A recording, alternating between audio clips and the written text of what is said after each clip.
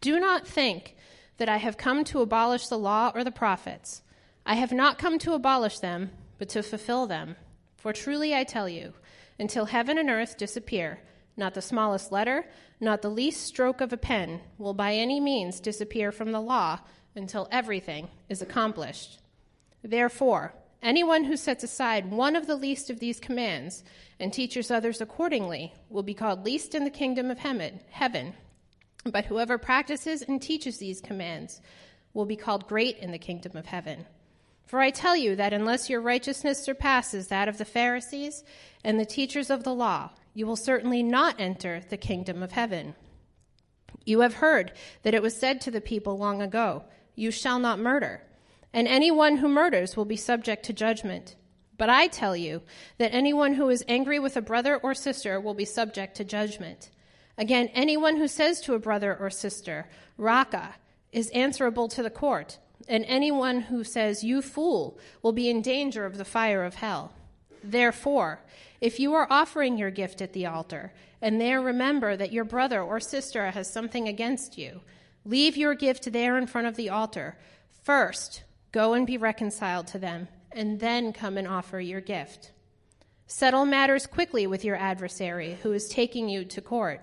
Do it while you are still together on the way, or your adversary may hand you over to the judge, and the judge may hand you over to the officer, and you may be thrown into prison. Truly, I tell you, you will not get out until you have paid the last penny. You have heard that it was said, "You shall not commit adultery." But I tell you that anyone who looks at a woman lustfully has already committed adultery with her in his heart. If your right eye causes you to stumble, gouge it out and throw it away. It is better for you to lose one part of your body than for your whole body to be thrown into hell. And if your right hand causes you to stumble, cut it off and throw it away. It is better for you to lose one part of your body than for your whole body to go into hell. It has been said, anyone who divorces his wife must give her a certificate of divorce. But I tell you that anyone who divorces his wife except for sexual immorality makes her the victim of adultery, and anyone who marries a divorced woman commits adultery. Again, you have heard that it was said to the people long ago, "Do not break your oath, but fulfill to the Lord the vows you have made." But I tell you, do not swear an oath at all, either by heaven, for it is God's throne, or by earth, for it is his footstool, or by Jerusalem, for it is the city of the great king. And do not swear by your head, for you cannot make even one hair white or black. All you need to say is simply yes or no. Anything beyond this comes from the evil one. You have heard that it was said, "Eye for eye and tooth for tooth." But I tell you, do not resist an evil person. If anyone slaps you on the right cheek, turn to them the other cheek also. And if anyone wants to sue you and take your shirt, hand over your coat as well. If anyone forces you to go 1 mile, go with them 2 miles. Give to the one who asks you, and do not turn away from the one who wants to borrow from you. You have heard that it was said, "Love your neighbor and hate your enemy." But I tell you, love your enemies and pray for those who persecute you, that you may be children of your Father in heaven. He causes his sun to rise on the evil and the good, and sends rain on the righteous and the unrighteous. If you love those who love you, what reward will you get? Are not even the tax collectors doing that? And if you greet only your own people, what are you doing more than others? Do not even pagans do that? Be perfect, therefore, as your heavenly Father is perfect.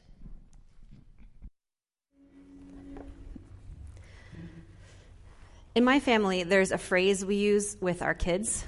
The phrase is, "Don't lawyer me."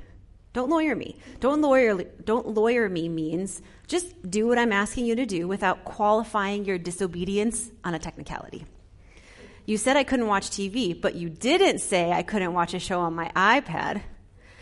You said I couldn't hit my sister, not that I couldn't kick my sister, right? Anybody else have kids like this? Was anybody else the reason your parents had to say, "Don't lawyer me"? Don't lawyer me. If I could sum up what Danielle just read for us with a phrase, it might be, "Don't lawyer me." In these verses, Jesus is teaching his followers what it means to follow God's law. And he basically says, don't lawyer me, just love God, love people, and the rest will work itself out. See, talking about how to live out God's laws was a really common practice of rabbis in the time of Jesus. It was one of their main jobs. They would sit around and discuss exactly how they should live out the laws that were passed on to them in the Torah. In many ways, their conversations were just like the conversations we have in our journey groups. A lot of us are using a Discovery Bible Study method in our journey groups right now, where we sit and look at God's Word and listen to what God is saying to us about how we should live out what the Word of God says. That's the goal. And the Jewish word for these conversations about living out God's law is halakha. So halakha means the way. So these conversations, these halakha, we're talking about the way to live according to God's law. And in first century Judaism, just like right now in 21st century Christianity, different groups of rabbis thought different things about the right way to live out God's law. These groups were split into sects that believed different things. The two main sects of Judaism at the time were the Pharisees and the Sadducees. And in some ways, those two groups were a lot like the many denominations of Christianity we have today. Catholic, Methodist, Lutheran, non-denominational Christian churches like us. We're all Christians. We all want to follow God's word. We all believe Jesus is the way, the truth, and the life. We want to live according to his instructions. We just have different ideas of exactly how that should work. So Jesus steps into this world where there were different ways of interpreting God's law. And in the Sermon on the Mount, he gives his halakha, his interpretation of how to live out God's laws. But what's interesting about Jesus' halakha in these verses is that he doesn't cite any other rabbis. He doesn't mention any rabbinical tradition. He simply says, you have heard this, but I say this. Now, this is notable because a lot of the time these halakhic conversations, they sounded like a lawyer in court who's arguing based on maybe case law, previous similar situations, or arguing that because this happened in this case, this is what we should do here. But Jesus doesn't do that. In this passage, Jesus is setting himself up as the authority. He doesn't need authority from other people. He doesn't need the backup of rabbinical tradition. He sets himself over and above earthly tradition, earthly authority, and simply tells the people what he says it means to obey God's law. This is Matthew's way of reminding us that Jesus is no ordinary rabbi. Jesus is nothing less than the incarnate Son of God. So he has the authority to interpret his law.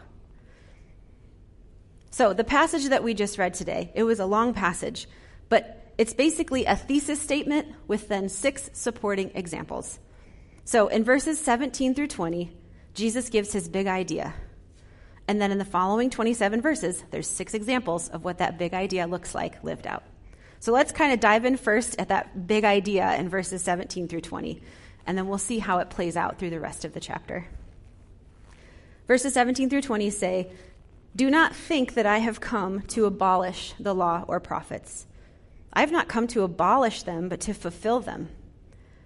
For truly I tell you, until heaven and earth disappear, not the smallest letter, not the least stroke of a pen will by any means disappear from the law until everything is accomplished. Therefore, anyone who sets aside one of the least of these commands and teaches others accordingly will be called least in the kingdom of heaven. But whoever practices and teaches these commands will be called great in the kingdom of heaven. For I tell you that unless your righteousness surpasses that of the Pharisees and the teachers of the law, you will certainly not enter the kingdom of heaven." So throughout Jesus' ministry, we're going to see in the book of Matthew that the religious people, the most religious, pious people of the day, often accuse Jesus of not following God's law. Jesus heals on the Sabbath. You're not supposed to work on the Sabbath. He eats dinner with sinners. He touches diseased people. And so here, at the beginning of his ministry, Jesus wants to make it perfectly clear. He has not come to do away with God's perfect law. He's not come to say that it doesn't matter if we live according to what God says or not. Instead, he says, I have not come to abolish them, the law and the prophets, but to fulfill them. Now, if we think back 5 or 6 weeks ago, we talked about Jesus' baptism, right? And at Jesus' baptism, he said that he needed to be baptized to fulfill all righteousness. And in that context, we said that fulfill all righteousness meant to perfectly obey everything God says. And so here, Jesus is saying again that he has come to perfectly obey everything that God has said. All of God's law, he's come to perfectly obey, to do it all perfectly. Something no one else has been able to do, something people have failed at over and over. He is coming to do it perfectly. He is coming to show us how it's supposed to look. In the following verses, as he talks about how the least of God's law is going to remain until heaven and earth pass away, and how we need to teach all of God's law, Jesus is saying, listen, God gave you the law for a purpose. The reason that we have the law in the Old Testament is because God wants you to live in a way that is peaceful and just. What God says about how his people should live matters.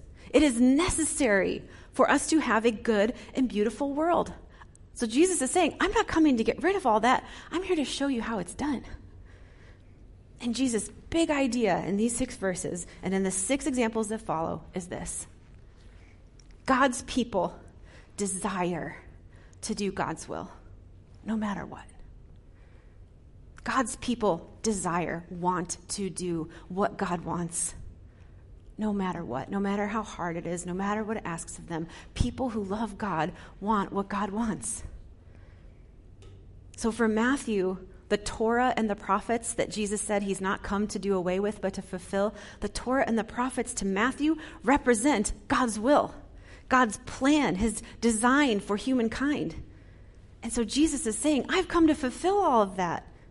And if you love God too, if you're one of God's people, you'll want to do what God says. You'll want to bring about God's will because you know it leads to a good and beautiful and peaceful and just world. And so you will want what God wants no matter what.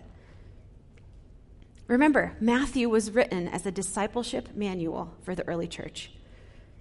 Right? And as we've been working through the book of Matthew, we've defined a disciple as someone who is following Jesus, someone who's being transformed by Jesus, and someone who is committed to the mission of Jesus.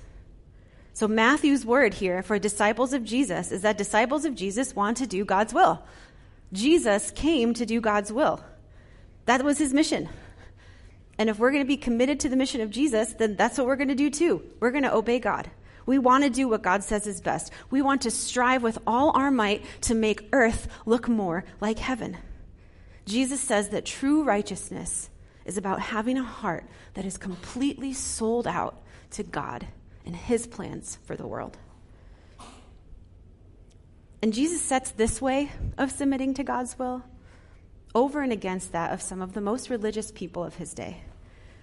He says, for I tell you that unless your righteousness surpasses that of the Pharisees, the teachers of the law, you will certainly not enter the kingdom of heaven.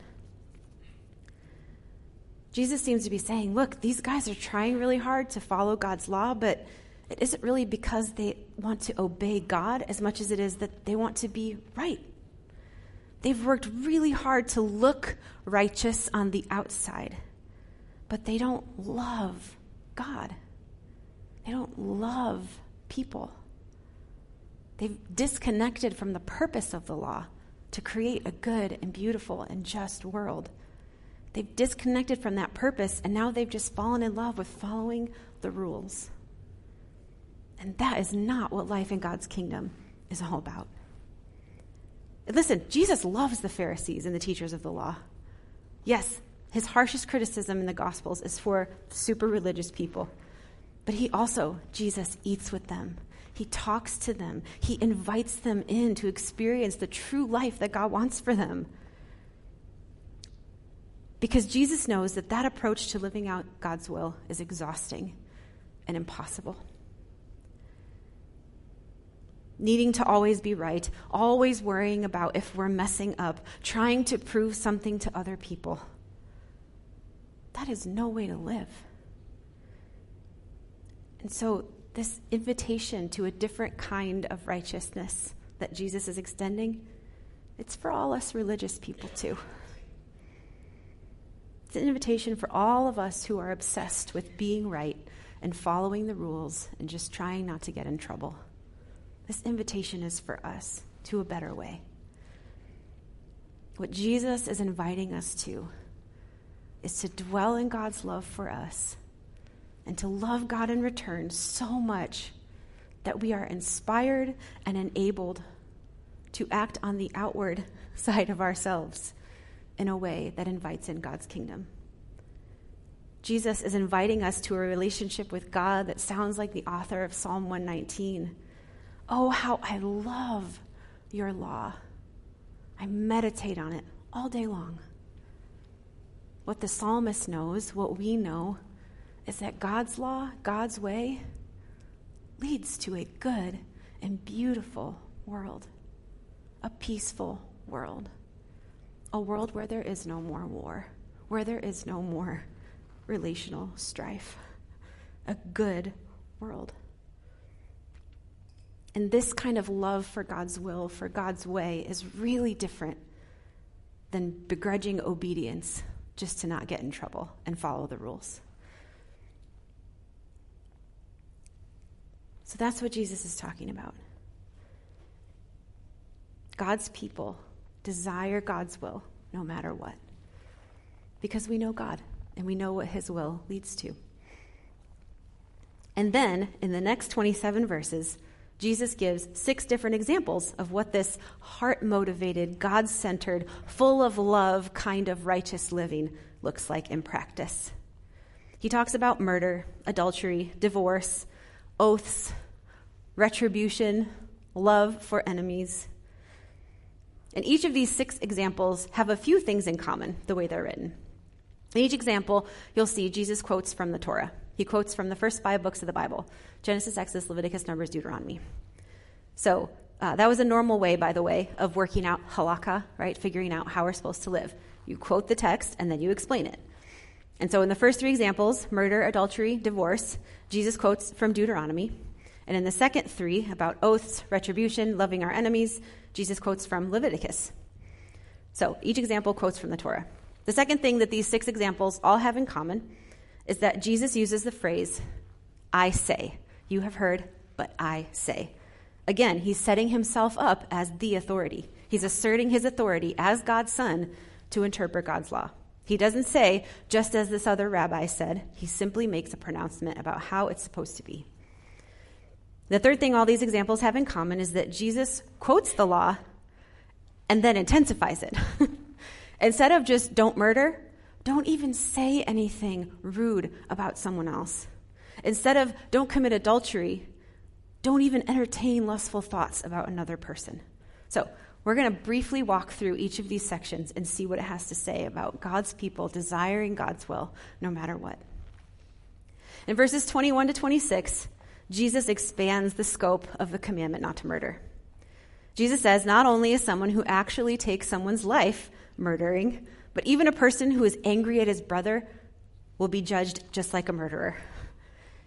He names 2, he says if you call your brother raka or fool, he uses both of those. Those 2 words are pretty similar in their meaning. The word raka is like, you numbskull, and then fool is fool. So it's not that one is such a worse name than the other. He's just making a point that God cares how we think about and talk about other people as much as he cares if we physically harm them. He cares because both of those things, both our inward thoughts or our words or our actions, all of those things come from an outflow of an angry heart. Both speaking rudely to someone and murder, both of those things come from a heart that has neglected the dignity of the other person, neglected the image of God in the other person. Both our words and our actions towards other people should reflect a heart of compassion for other people who are made in God's image, other people who are loved by God. What kind of words are we using about people? How do they demonstrate our respect for other people, even people who we disagree with? In our day, social media makes it really easy to use language that harms or disrespects because it's more difficult to see the humanity of the other person through a screen. So Jesus says that a meme that's insulting or demeaning to other people is just as bad as murder.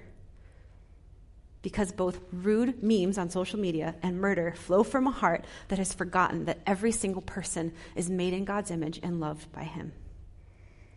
So how are we using our words? How are our thoughts? And then in verses 27 to 30, Jesus talks about adultery.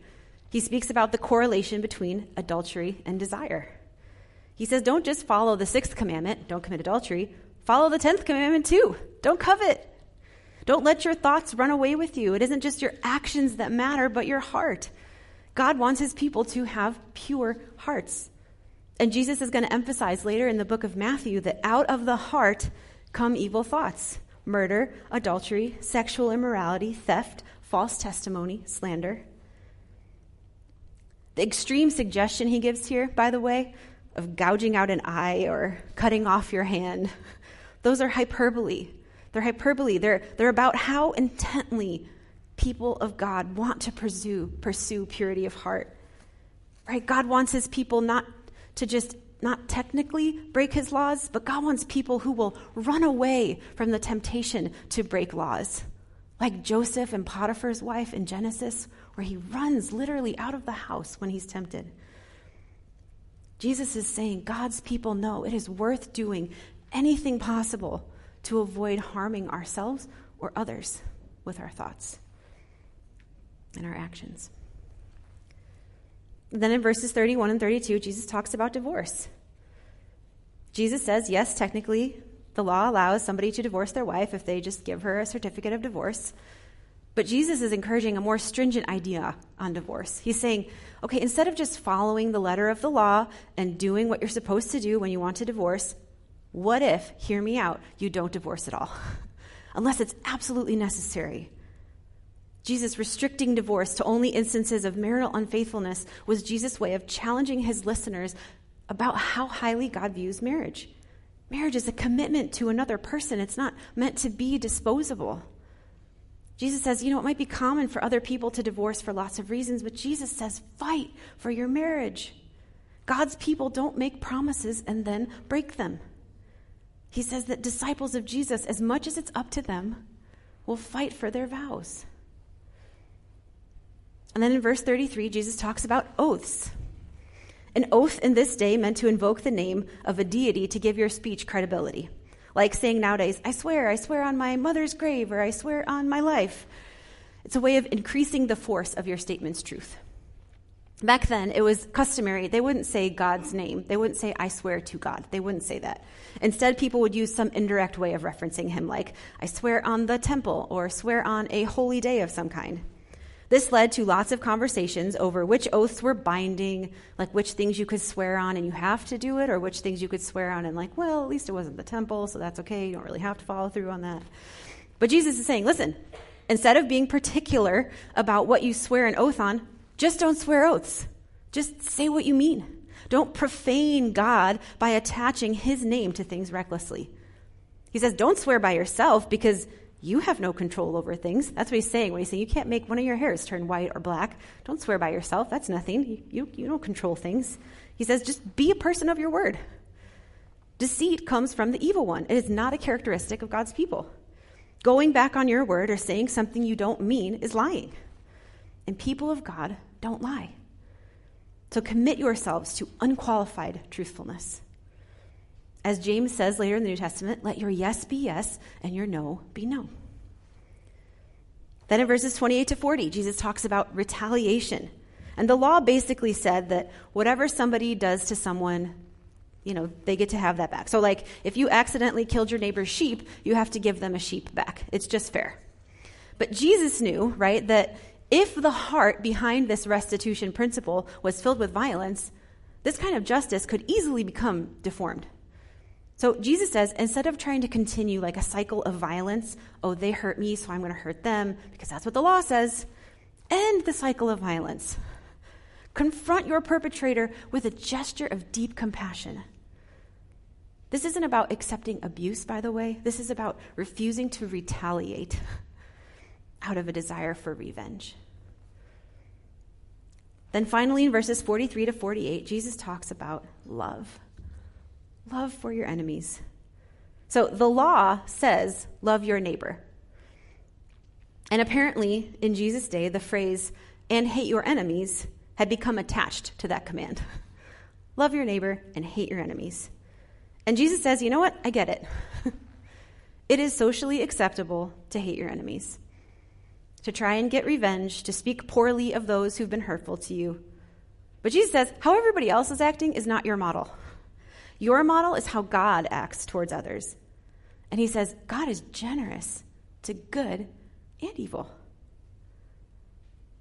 God is who we are called to imitate. And God shows mercy even to the undeserving. And aren't we all so thankful for that? God's generosity and benevolence toward everyone is our motivation to do the same. In each of these examples, Jesus is driving home his big idea. God's people desire to do God's will no matter what, whatever it requires. A couple weeks ago, Nate Rubright preached about the Beatitudes. So in the Beatitudes, Jesus is setting up the norms of life in God's kingdom, what it's supposed to be like. These attitudes that should permeate all of our living as God's people.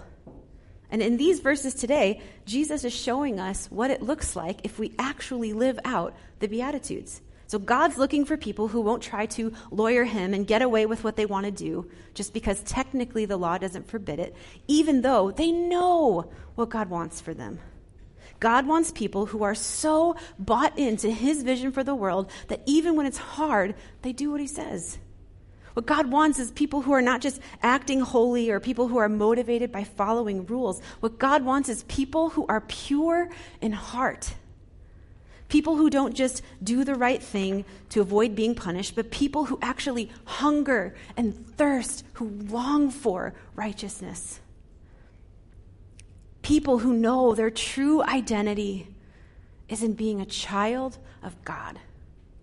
People who are grieved by injustice, people who show mercy, people who long for peace, people who are willing to live out the love and justice of God even when it costs them something. God is looking for people who value what he values.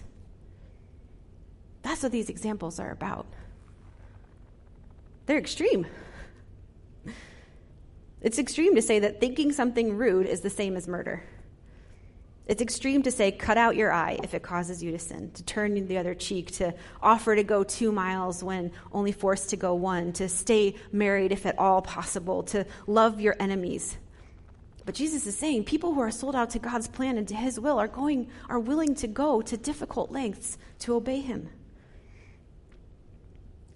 So as we consider this passage, as we consider what Jesus is saying here, what is going on in our hearts? What is the posture of our heart towards God's way? Does your heart, like the psalmist, love God's law? Is your greatest desire to do whatever God wants you to do? Or do you sometimes find yourself thinking about doing the right thing more to just avoid punishment or to look good to others or to just be right? If you're honest this morning, are your desires at war with God's desires inside you? Well, if you're struggling to say that your heart really desires what God wants above all the time, I want you to know you're not alone. The Apostle Paul wrote about this in the book of Romans. He says it's like there's a war inside of him between his desires and God's desires. He confesses that even when he wants to do what God wants, he finds himself pulled so easily back to sin. And this harbor is why we need Jesus. It's why we need Jesus, because only Jesus ever perfectly lived all of this out. Only Jesus fulfilled God's will perfectly. This is what Matthew's leading up to here. As he talks about what life should look like in God's kingdom, what the world would look like if we all lived according to God's law, Matthew is setting us up to ask the question, who in the world could do this? That's why there's 6 examples there. We can probably all see where we have failed in at least one, if not more, or maybe all of these areas we talked about today. Who in the world can do this? And the only answer to that question is Jesus. And in Jesus' death and his resurrection, he took our sin. He took our inability to perfectly obey off of us and gave us a new shirt to put on that is his righteousness, his ability to perfectly obey. And now we're just living in the in-between, the already and the not yet, where we have been forgiven. We have been invited into this new life that Jesus wants. We have been invited to live in Jesus' perfect righteousness on our behalf. But we're still learning how to do that, and we will be until we reach the other side of the new heavens and new earth. In these next few moments, I want to give you some time to consider where your heart is. If you haven't made a decision yet to give God control of your life, to live according to what he says, maybe today's the day. Today's the day to say, God, I believe that what you want for the world, what you want for my life is better than my way. And I want you to take control of my life. I want to follow you. If you're really struggling to say that you delight in God's way, that you want his way over your own, confess that to him. We can be honest with Jesus. He knows anyway. Maybe you just need to ask him to help you see why his way is better. Maybe you don't see that yet. Ask him for help. He will help you. If you're struggling to live out God's way in your life, even though, like Paul, that's what you want, tell God about that. Ask him about a situation, maybe this week, where you can practice doing what he wants. A situation where you can choose not to be angry or dwell on anger towards someone. A situation maybe where you're with your spouse, where you can choose to fight for your marriage. A situation where maybe someone's harmed you and you can respond with an extravagant gift of generosity. Or maybe this week you can practice asking God what his will is in your life. What is your will for this decision in my job? What is your will for my family? What does your will require of me in this relationship? So let's spend some time now just in the quiet. And those thoughts you hear come into your head might be the Holy Spirit nudging you on something. Let's just ask God to show us what he wants to show us. And then when you're ready, you can come forward and receive communion, which are the physical reminders of the only one to ever perfectly fulfill God's will. Let's pray.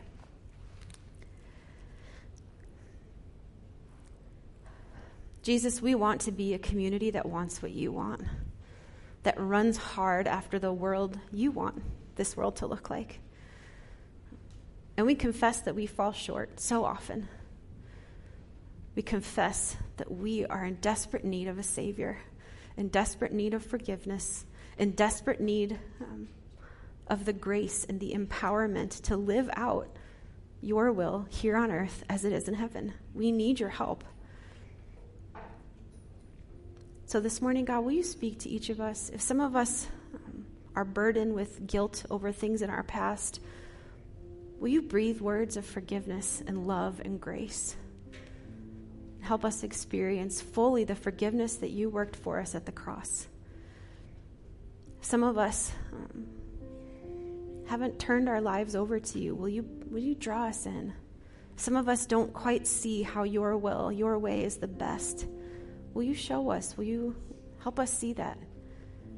And will you help form our hearts into people that love your way, that love your will, that want to live how you want us to live, so that we can build in this community here a little slice of heaven here on earth. In your powerful name, Jesus, we pray. Amen.